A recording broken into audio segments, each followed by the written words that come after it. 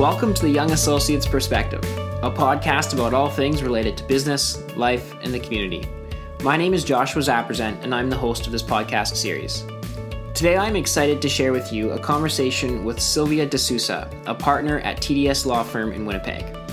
Called to the Manitoba Bar in 1994, Sylvia has spoken on many occasions to professional organizations and industry groups on intellectual property and technology law matters.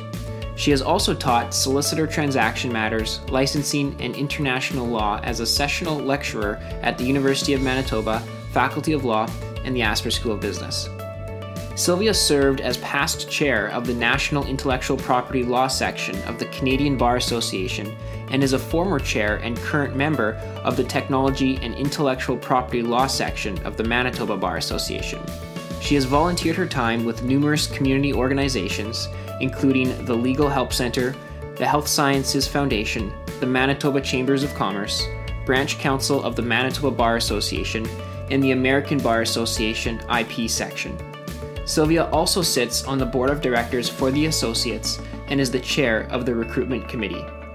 Sylvia was recognized nationally as a woman of influence by the Women of Influence Inc. and under the Best Lawyers in Canada in 2016-17 and 2020-21 for technology law. I hope you enjoy listening to our conversation and learning more from Sylvia. Sylvia, welcome to the Young Associates Perspective. It's so awesome to have you. Excited to sit down and have this conversation with you as a guest on the episode here, share your thoughts about the YA, the Associates, and of course, intellectual property and technology law. So, welcome. Thank you very much, Josh. I've been looking forward to this. I think we're going to have a great time. Awesome. I can't wait. Let's start with talking about the YA and the Associates. You have been a YA and Associate for a few years, joining the YA back when you were a young professional. What value did the YA bring to your professional journey, and do you recall why you initially joined the YA? So I've been practicing now for, I think, about 28 years. And my first year as an articling student or as a first-year lawyer was one of those years. Many moons ago, I decided to join the Young Associates. I can't remember who told me about the Young Associates, but I knew that I wanted to network and I wanted to meet young professionals. And I also knew that the Young Associates was a group to be a part of. And I joined, and I've never stopped, to the point where I was also on the board for the Young Associates for about 10 years, and was involved in some of the governance issues and planning events, for example. If they needed input from the board, we helped plan with that input. And I think in the end, what I got from the Young Associates was I met some really great people. And those great people are now good friends of mine. And I think for me, that's a lot of value. Manitoba is a small community. Even though it's a big province, it still feels small. Mm-hmm. And I actually really like that feeling because I like to be able to go somewhere and bump into someone that I know, and having those good friends that I've met from the Young Associates have been really invaluable to me. That's awesome. Now, you're the chair of the recruitment committee for the Associates. What's the biggest difference between a Young Associate and the Associates? I think for me, it's the type of events. Both groups provide networking. And if you want to network, you'll be given that opportunity with both groups. But the events are different. Yeah, the Young Associates may be a lot more social, but I mean the good thing is I think there's an ability for Young Associate members to partake and participate in associate events and vice versa. And the events at the Associates, as someone who's been now in her career for 28 years, I'm always looking for good events that are short, to the point, on critical issues that impact myself and my clients. So the economy would be a critical issue, which the Associates always have at least one event every year on our Canadian economy, how it interplays with the international economy. And I get a lot of good information that I could put in use in my practice. Awesome. I think that piece of professional development, too, especially for the YA, is so critical and important, and which is great about it for sure, for two. You made a transition from the YA to the associates, and now we have a dual membership to assist with that transition. How do you know when it's time as a YA to make that shift and the transition to the associates? For me, I just went with my gut. And as the events were rolling out during the years, if you find yourself really finding yourself interested in, let's say, the associate events, and you're a young associate, at that point you may say, maybe I'm ready to go and do the dual track, which I did, and give it a shot.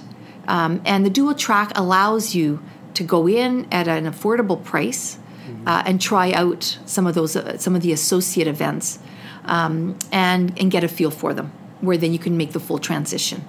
Perfect. What do you think today is the biggest value for people to join the YA and the associates? I think the biggest value is the networking and the professional development and the ability to do both at the same time, which is fabulous. And have fun. And have fun as you're learning. I think that's probably, at least for me, the biggest value. And I get a lot of enjoyment doing that. That's awesome. It really is such a great organization to be part of, and so much value for the members. We're going to switch gears now. Sylvia, you've been recognized nationally as a Woman of Influence by the Women of Influence, Inc. and under the Best Lawyers in Canada in 2016, 17, and 2020-21 for technology law. That's pretty cool. That's pretty neat, yeah. Congratulations on these incredible awards. I can't think of anyone better to have this IP and technology law conversation with. I'm excited. But how does it feel to be recognized nationally for outstanding achievement in your profession? It's wonderful because it comes from your peers. And I work really hard to make sure I'm always up to date on what the latest laws are. And also, I work really hard to make sure my clients are happy and that they're getting good service.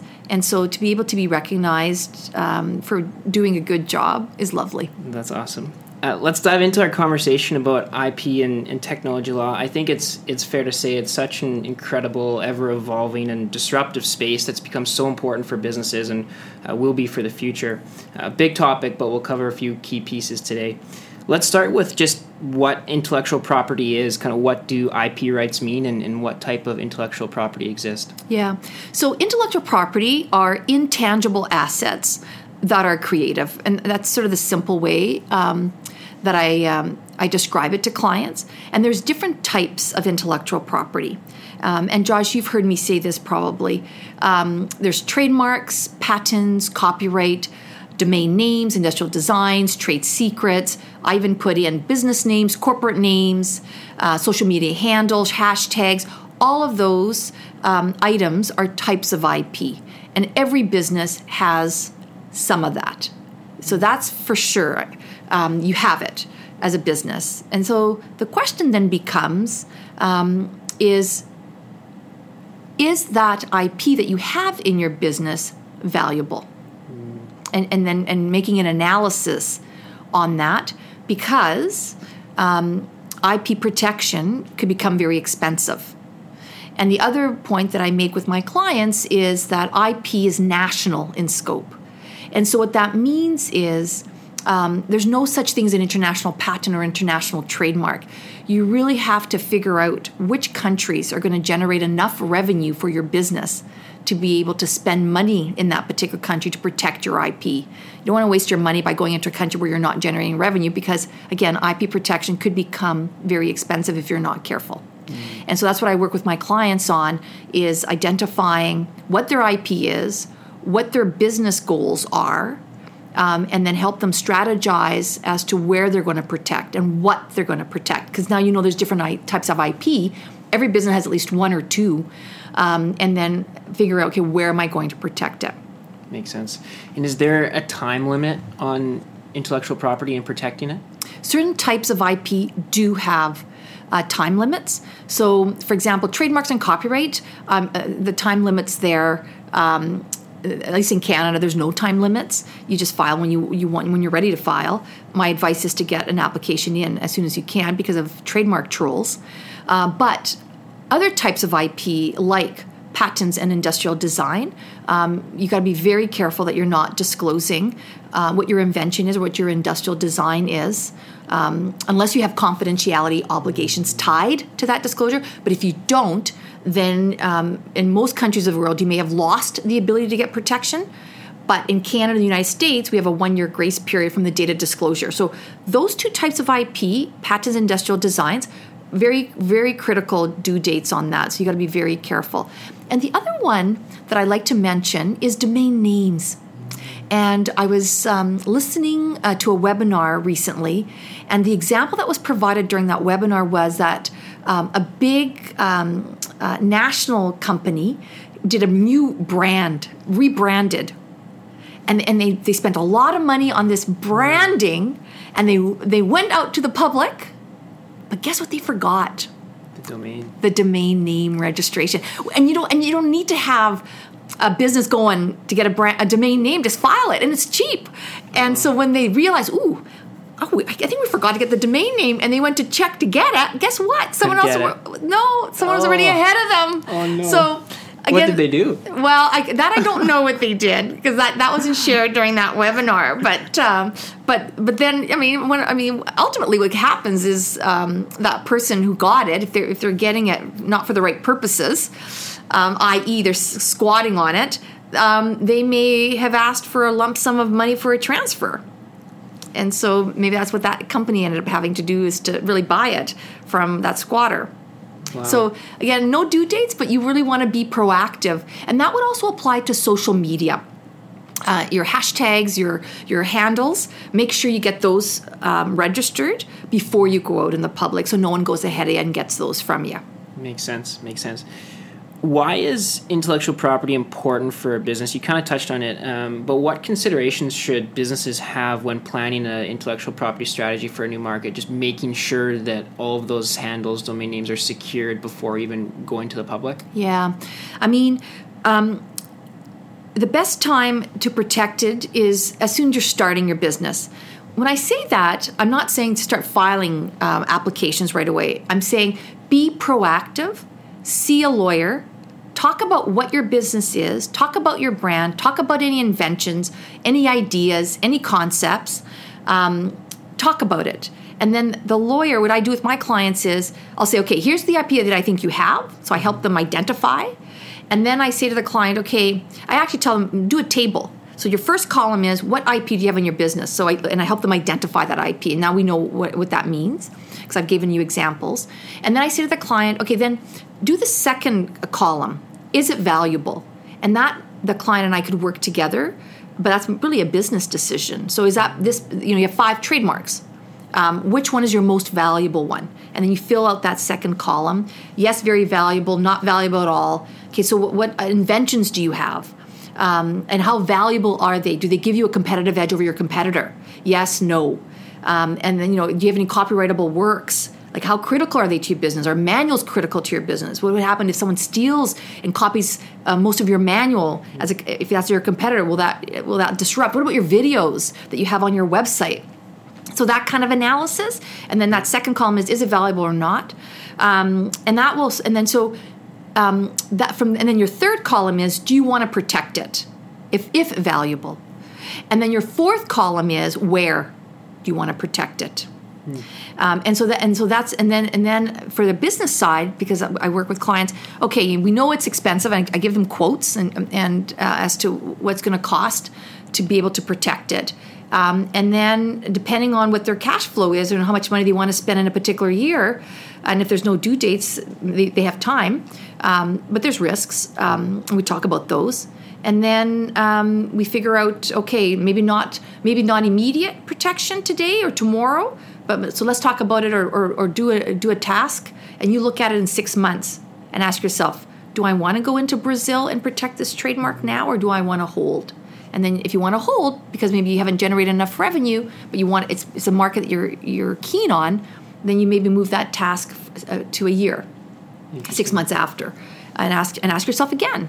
And so I work with clients to sort of figure out what's immediate protection and what they could hold, and then they should be doing an analysis every 6 to 12 months on whether they want to go and protect. You made a comment earlier that almost every business has some type of IP. Do you think, in your experience, that a lot of companies that aren't inventing brand new pieces of software or technology, they overlook IP that they could potentially have? And Yeah, they certainly do. Yeah, very much so. And because, I think some people think they don't have IP in their business, but everyone does. Mm-hmm. The question is it valuable? That's great. Yeah. So how do you know, if you do determine you have a piece of something that you'd like to protect, how do you know if you're ready to talk to a lawyer? And at what stage should they reach out? Right away? Yeah, I would reach out right away, even if to have like an hour meeting with someone like me, and we just hammer it all out. And I do this with clients and startups, and they take a bunch of notes, and then they go away, and we give them time. I give them timelines, and they go away, and then 6 months later, I might get an email then from some of these potential clients saying, "Hey, further to our meeting 6 months ago, I'm now ready. So I like to protect this trademark." Or, further to 7 months ago, we talked about my invention. I've kept it secret, Sylvia, as you've told me. I'm now ready. I've done more research. I'm now ready to get an application in. So I think you need to be proactive, get the lay of the land, and then diarize. And then you come to me when you're ready. But at least you know what the lay of the land is, and you know what you have to come to me on and what you have to be concerned about. Is there anything additional that you would recommend people do before reaching out to you, searching certain databases or anything? Yeah. So on the trademark side, I say to clients, you should do a search. And I usually give this as homework to my clients. I call it a knockout search. And so you would go on to two sources, do a Google search on your trademark. You won't be able to do a design search, but you could certainly do a word search. See what pops up. And the keywords that you would put in would be your trademark and your key good or your key service. And see what pops up to see if there's someone who's using the same or a similar trademark to sell the same or similar goods and services as you. Because if you find someone, then there may be a problem. But if you find nothing, then at least you know that when we have a discussion, you could tell me that, and then we could talk more about more full, what I call medium or full searches. And then, and the other source on a trademark, okay, so it's Google number one, and then the number two is Canada and the United States have public trademark databases. Again, you can't do design searches, but you could certainly do word mark searches. And I encourage clients to go onto those sites if they're interested in the United States or in Canada to type in the word mark and to see what comes up. Is there someone else in Canada that's filed an application or registered a trademark that's similar or the same? And then they could sort of figure out if they have a problem or not. We could certainly have a discussion on that. And on the patent side, I encourage clients to also search with using keywords that describe their invention. And the three sources that I encourage them to search on is the Google Patent Database, which is very good, the Canadian Patent Database, which is public, and the U.S. Patent Database, which is also public. And there's two databases in the U.S., so don't get confused. There are two, not one. Canada only has the one that has everything in it, but in the U.S. they have two databases. And then just search and see what happens, because if you find a patent application or a patent that has been issued on your invention, you will not be able to get a patent on your invention, because we call that prior art, and that's one of the criterias. One of the criteria for the test that's used in Canada and the United States is it has to be brand new, no one in the world's done it. So if you find prior art, then you know you've already failed that criteria of that test. What if it's not exact but similar? If it's not exact but similar, then the other part of the test is the non-obvious. So you have to ask yourself, if someone in the industry looked at that patent and looked at your invention, would have been obvious to that person to come up with your invention? And if the answer is yes, then you won't be able to get a patent. Now that's very subjective. Yeah. So there's a lot of room for argument in there, but that is part of the test, is the non-obvious criteria. Interesting. Yeah, and then third, the test has three parts in Canada. So it's brand new, second is non-obvious, and third is useful. And most inventions are useful. Right.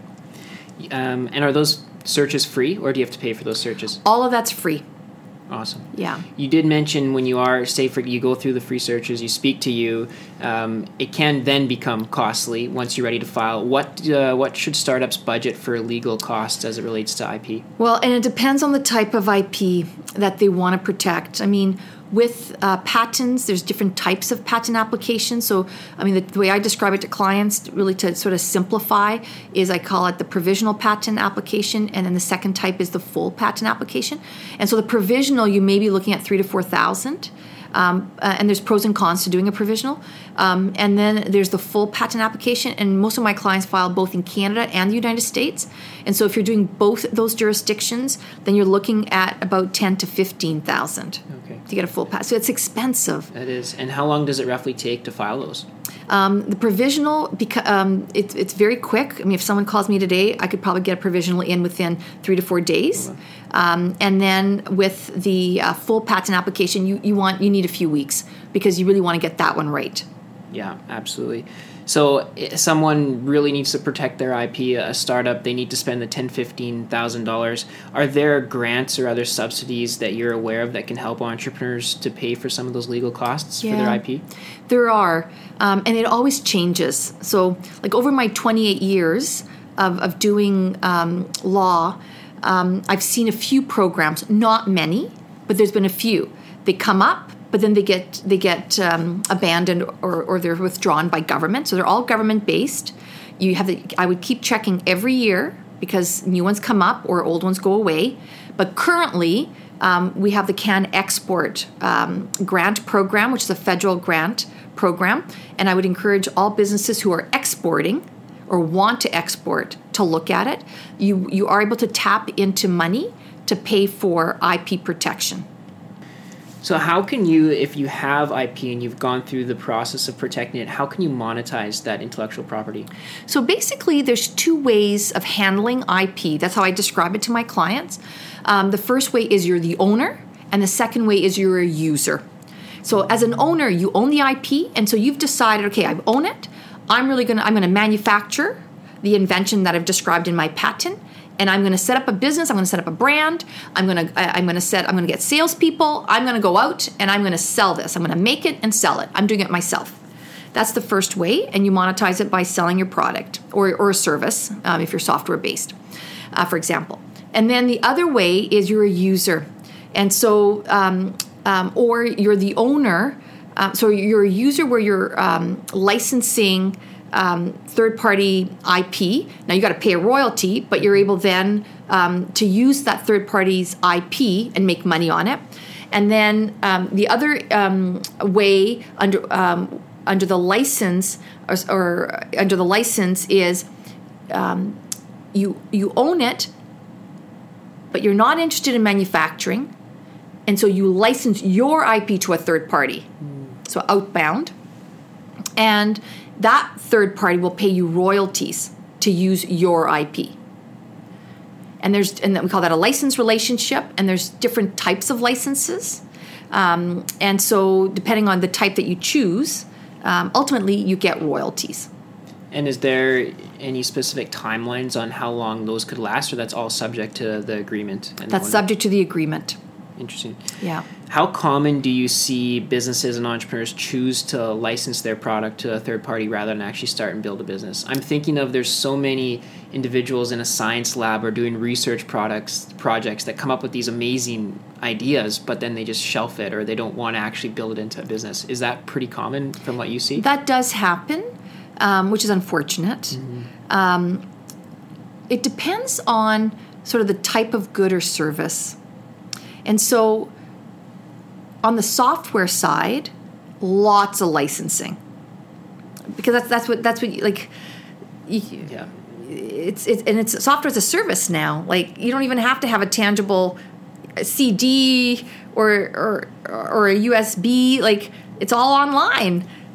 So that's a service, and that's all licensed basically. Where for example, if I'm the developer and I own the code that I create, and I've created a software as a service platform, I'm going to license it to you, Josh, to be able to go onto the platform and use it for whatever the purpose is. Mm-hmm. And you're going to pay me usually a subscription fee per month to be able to get access to my platform. And so that is sort of the licensing way of monetizing. And if you have a tangible good, like a microphone, for example, or a water bottle, then and you have this great idea, and there's special things that this microphone does that you get a patent on.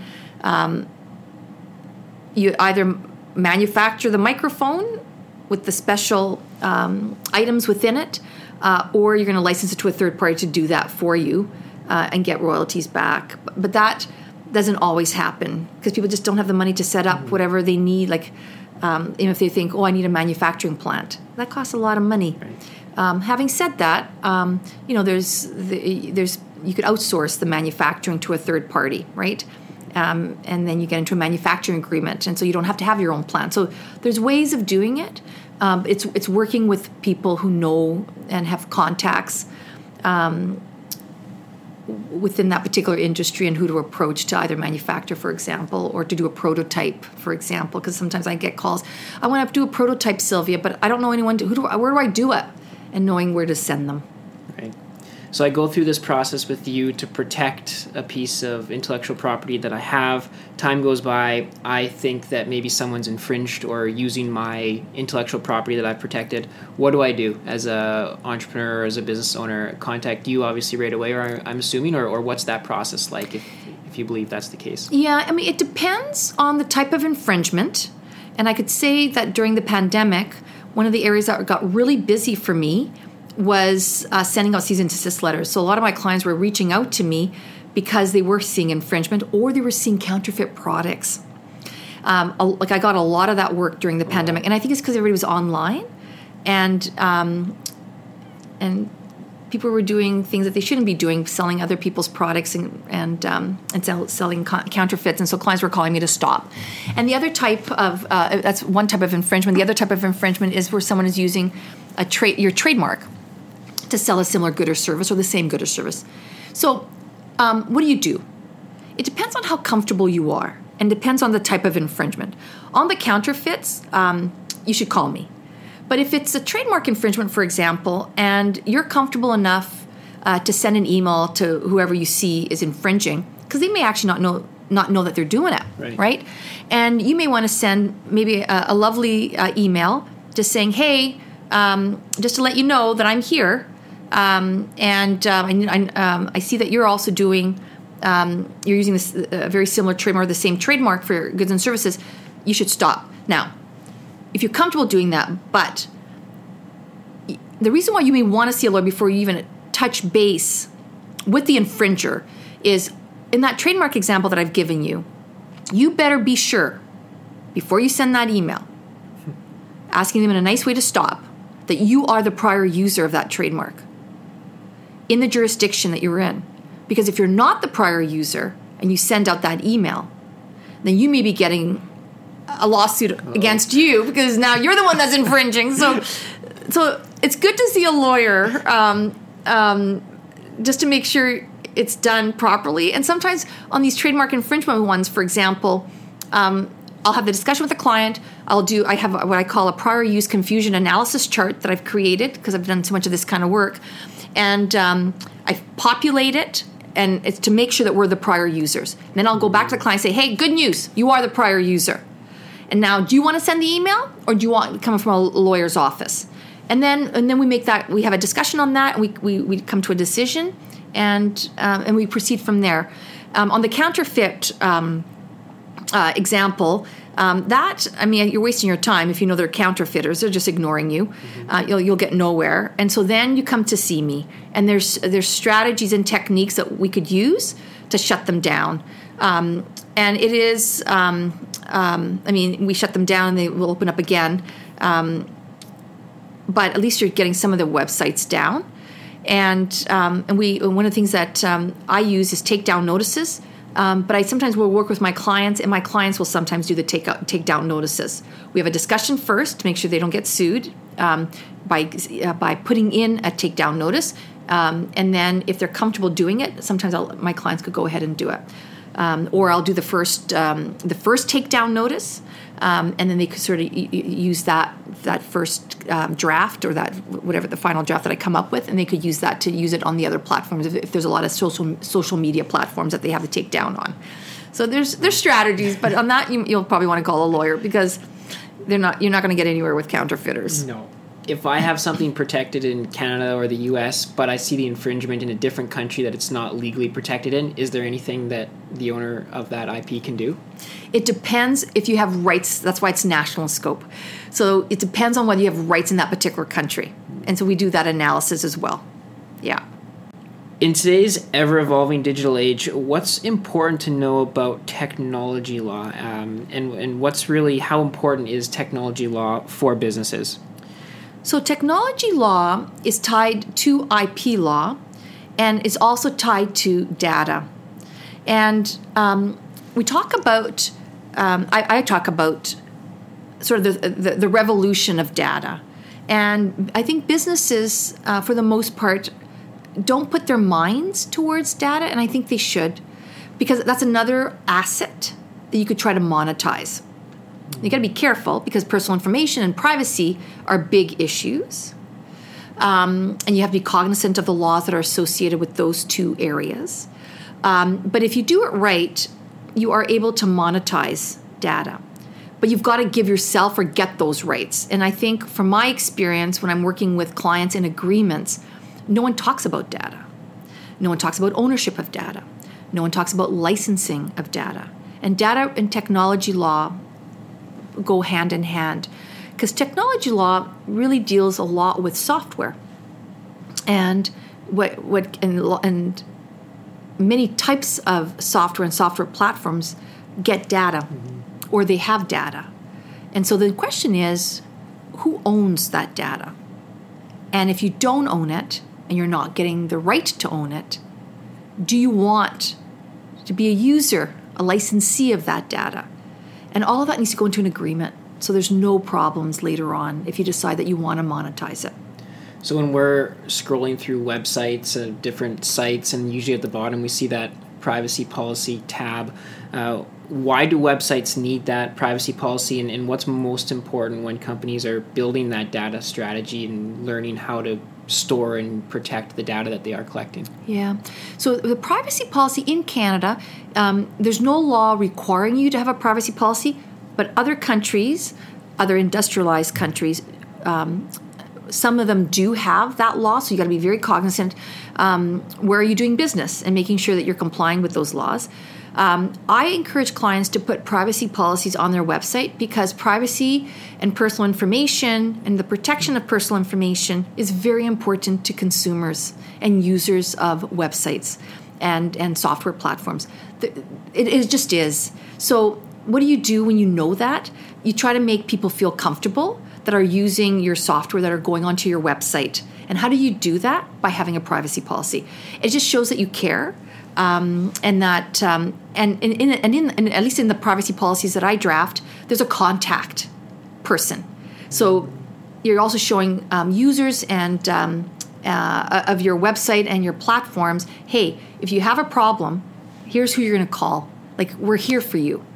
So I think it just gives the public the perception that you do care, and you do care if you're putting a privacy policy, I think. Absolutely.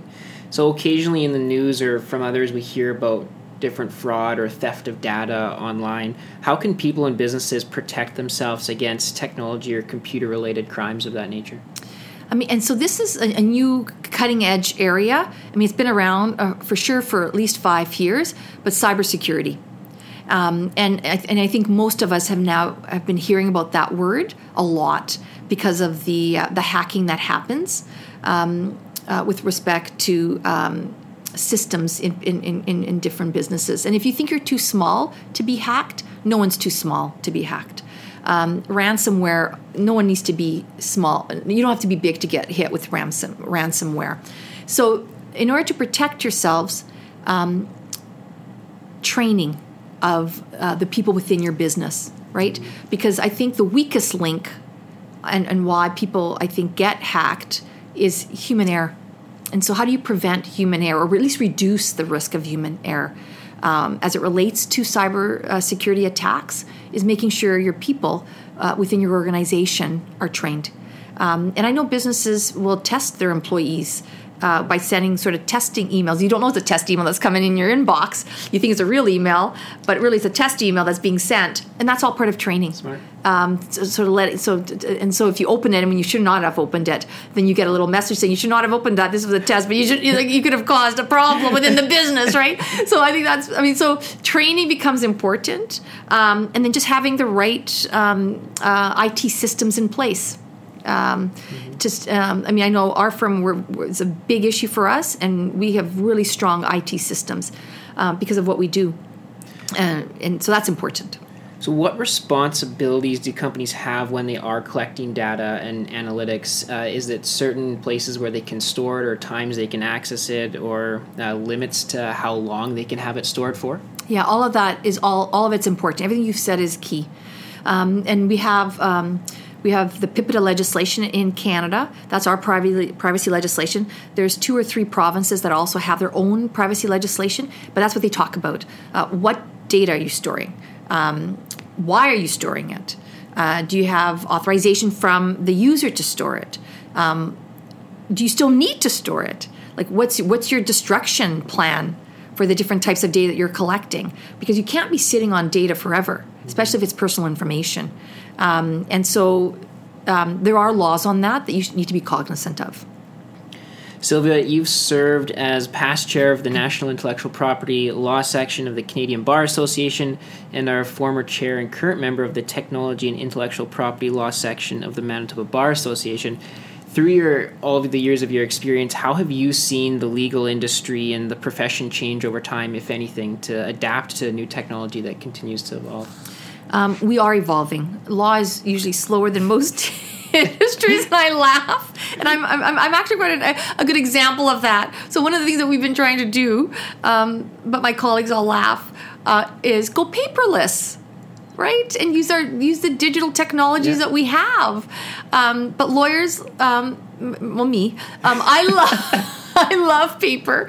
I still get my newspapers dropped off at my mailbox. I love reading my paper newspapers. Yes, I have a digital account for my favorite newspapers, but I still love having my paper. I still love paper books. But one of the changes that you do see within the legal profession is using technology to go paperless. One of the other changes is online filing.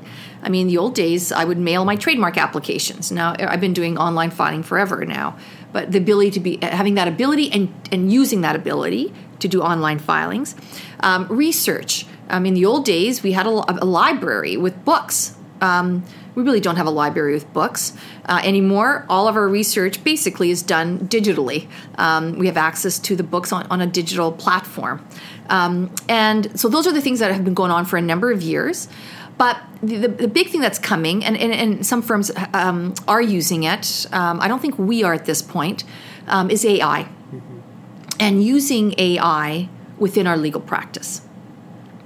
So let's talk a little more about that. How do you see AI most benefiting law firms in particular? So, for me is when, for example, there's a merger and acquisition where there's a business that's being sold. And so one of the big components of a merger and acquisition deal is the due diligence. Making sure that if I'm representing the purchaser, making sure that my purchaser client is buying what he or she thinks they're buying. And so we do that we figure that out by doing due diligence.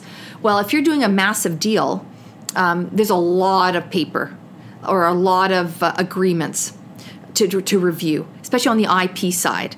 So, you look at employment agreements, independent contractor agreements, joint development agreements, license agreements, agreements with government, collaboration agreements, and you're reviewing them for certain pitfalls because you want to make sure that the company that you're buying owns all the IP, for example. There could be hundreds of agreements. So AI, and right now, the old way of doing it, the old way of doing it and the current way of doing it is all of those agreements get uploaded into a virtual room. Mm-hmm. Certain people are given access, and then you review what's there. And if there's a lot of agreements, you should have a team of young people, associates and students and I give them a checklist. I say, here's the key issues that you're looking for when you're reviewing the agreement. So I've got the checklist. I give them that to them. I go, and here's the 100 agreements that you guys got to review. You are going to do employment agreements. You're going to do independent contractor agreements. You're going to do non-disclosure agreements. You're going to do everything else. And here's the checklist. With AI, you could feed all of those agreements. You feed my checklist first, I guess. And I've never done this, but I know this is capable we're able to do this. This capability exists. And then the AI technology will review those 100 agreements, identify the problems. That's crazy. So do you think there's ever in the future concern that technology could take away the role of a lawyer in a business? I don't, because that's commodity. It's sort of reviewing agreements on a due diligence component of a merger and acquisition deal, right? I don't think AI will replace law, but AI will do some of the bread and butter that lawyers have. We all have bread and butter areas, but it's not, I don't make my money on bread and butter. I do a lot of advice, strategy thinking, right?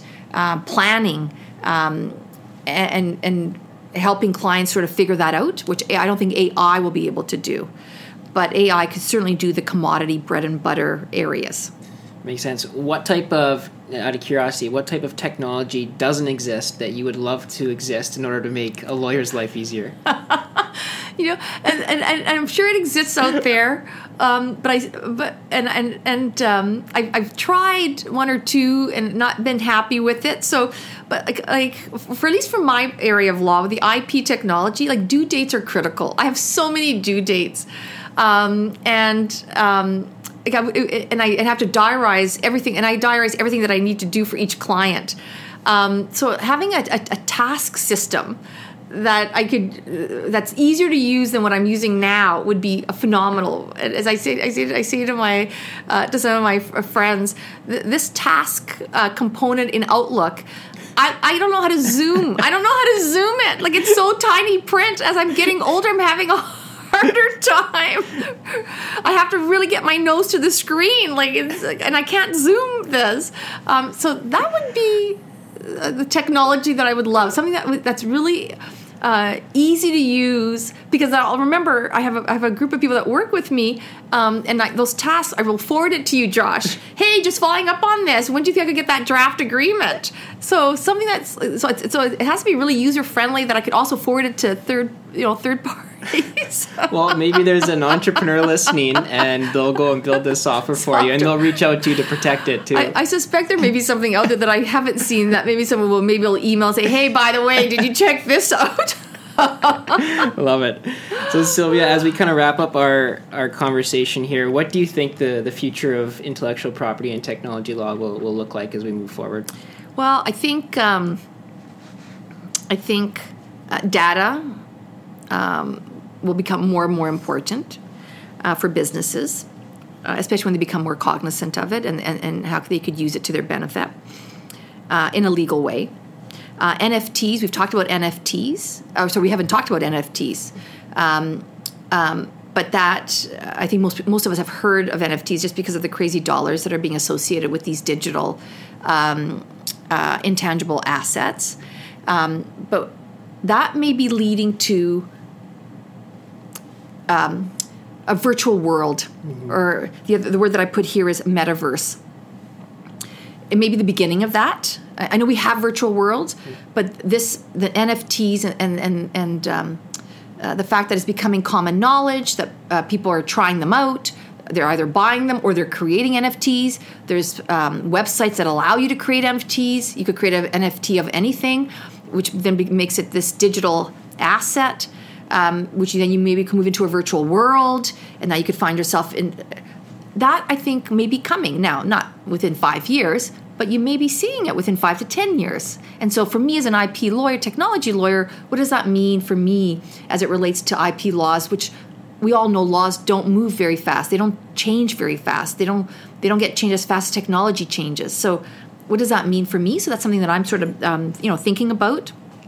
And then AI is another area as it relates to intellectual property. So what if an AI machine creates an artistic work? Well, who owns that artistic work? So the issues that are, and then the issues associated with that, and sort of the creations that AI will provide, and so the IP surrounding that. So it's all fun. Yeah, I guess the only thing we really do know is that technology will continue to evolve, and who knows where it'll take us. But with whatever does happen, it'll be different needs to adapt and to change and to innovate. But Sylvia, this has been an amazing and insightful conversation. Really appreciate you sharing so much of your wisdom and knowledge on this topic. So I greatly appreciate it. Before we wrap up the conversation, I have usually a bit of at the end of every episode, I do a quick rapid fire question of a couple questions. So I'm going to throw a couple questions at you, and just first thing that comes to your mind. You ready? All right. First one, what do you love most about your job? Flexibility, variety, and cutting edge creativity. Love it. Great answer. What do you love most about Winnipeg? People, and just the people. I think we're very friendly. Name one other company or business person that inspires you, and why. Your mom, Denise Zaperzan. Love it. She inspires me too. Favorite thing to do when not working? I do a lot of reading, and I'm knitting now, and I do math puzzles. Wow. Sudokus? No, it's a different variation of Sudokus. Okay. I'll have to share that with you if I. Yeah. You mentioned reading. Favorite book or book you would recommend to a business professional to read? Business professional. I did like the Lean In book that was written by the chief operating officer of Facebook. Quick read, but very insightful thoughts in there. You might have answered this one already earlier, but if you were given $50,000 today to start a business, what business would you start? I actually might start, even though it's hard, a coffee shop. With some really great coffee. Not to say that we don't have great coffee in Winnipeg. I think we certainly do have some great coffee shops here. But I think that would be pretty fun. That would be. Best piece of advice that you've ever received? The can-do. And just having a can-do attitude. Love it. Last one. You can have a dinner party with any 4 people in the world, dead or alive. Who's on your invite list? Ooh. I think I would have Michelle Obama. Yeah. Mother Teresa, Warren Buffett, and if he was alive, but he's not, unfortunately, Steve Jobs. Wow, that's a great table. Sylvia, thank you so much for taking the time. It's been a pleasure to have this conversation with you and for providing your insights and all of your advice on intellectual property and technology law. It's such an intriguing and massive topic. Congratulations on all the tremendous work and accomplishments that you've achieved in your career. You're definitely an inspiration to a lot of young professionals and other professionals in the city and the community. It's been a pleasure to have this opportunity to sit down with you, and just thank you so much. Thank you, Josh. Very fun. Awesome. Thanks, Sylvia. I'd like to say a final thanks to Sylvia for joining us in this episode of the Young Associates Perspective and for sharing her expertise and insights on intellectual property and technology law. I hope everyone who listened was able to take value and learn from this episode. Thanks for listening, and I look forward to sharing the next episode of the Young Associates Perspective with you soon. Take care.